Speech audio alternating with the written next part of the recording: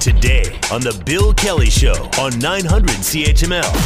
The NDP are going to release more what they consider to be confidential documents that point what they say a privatization of the healthcare system. Joining us to talk about this is Richard Brennan, who, of course, retired journalist now, but who covered Queen's Park for many, many years, and Parliament Hill for that matter as well. This was a very detailed, briefing. And well, I'd call it, the makings of legislation, quite frankly.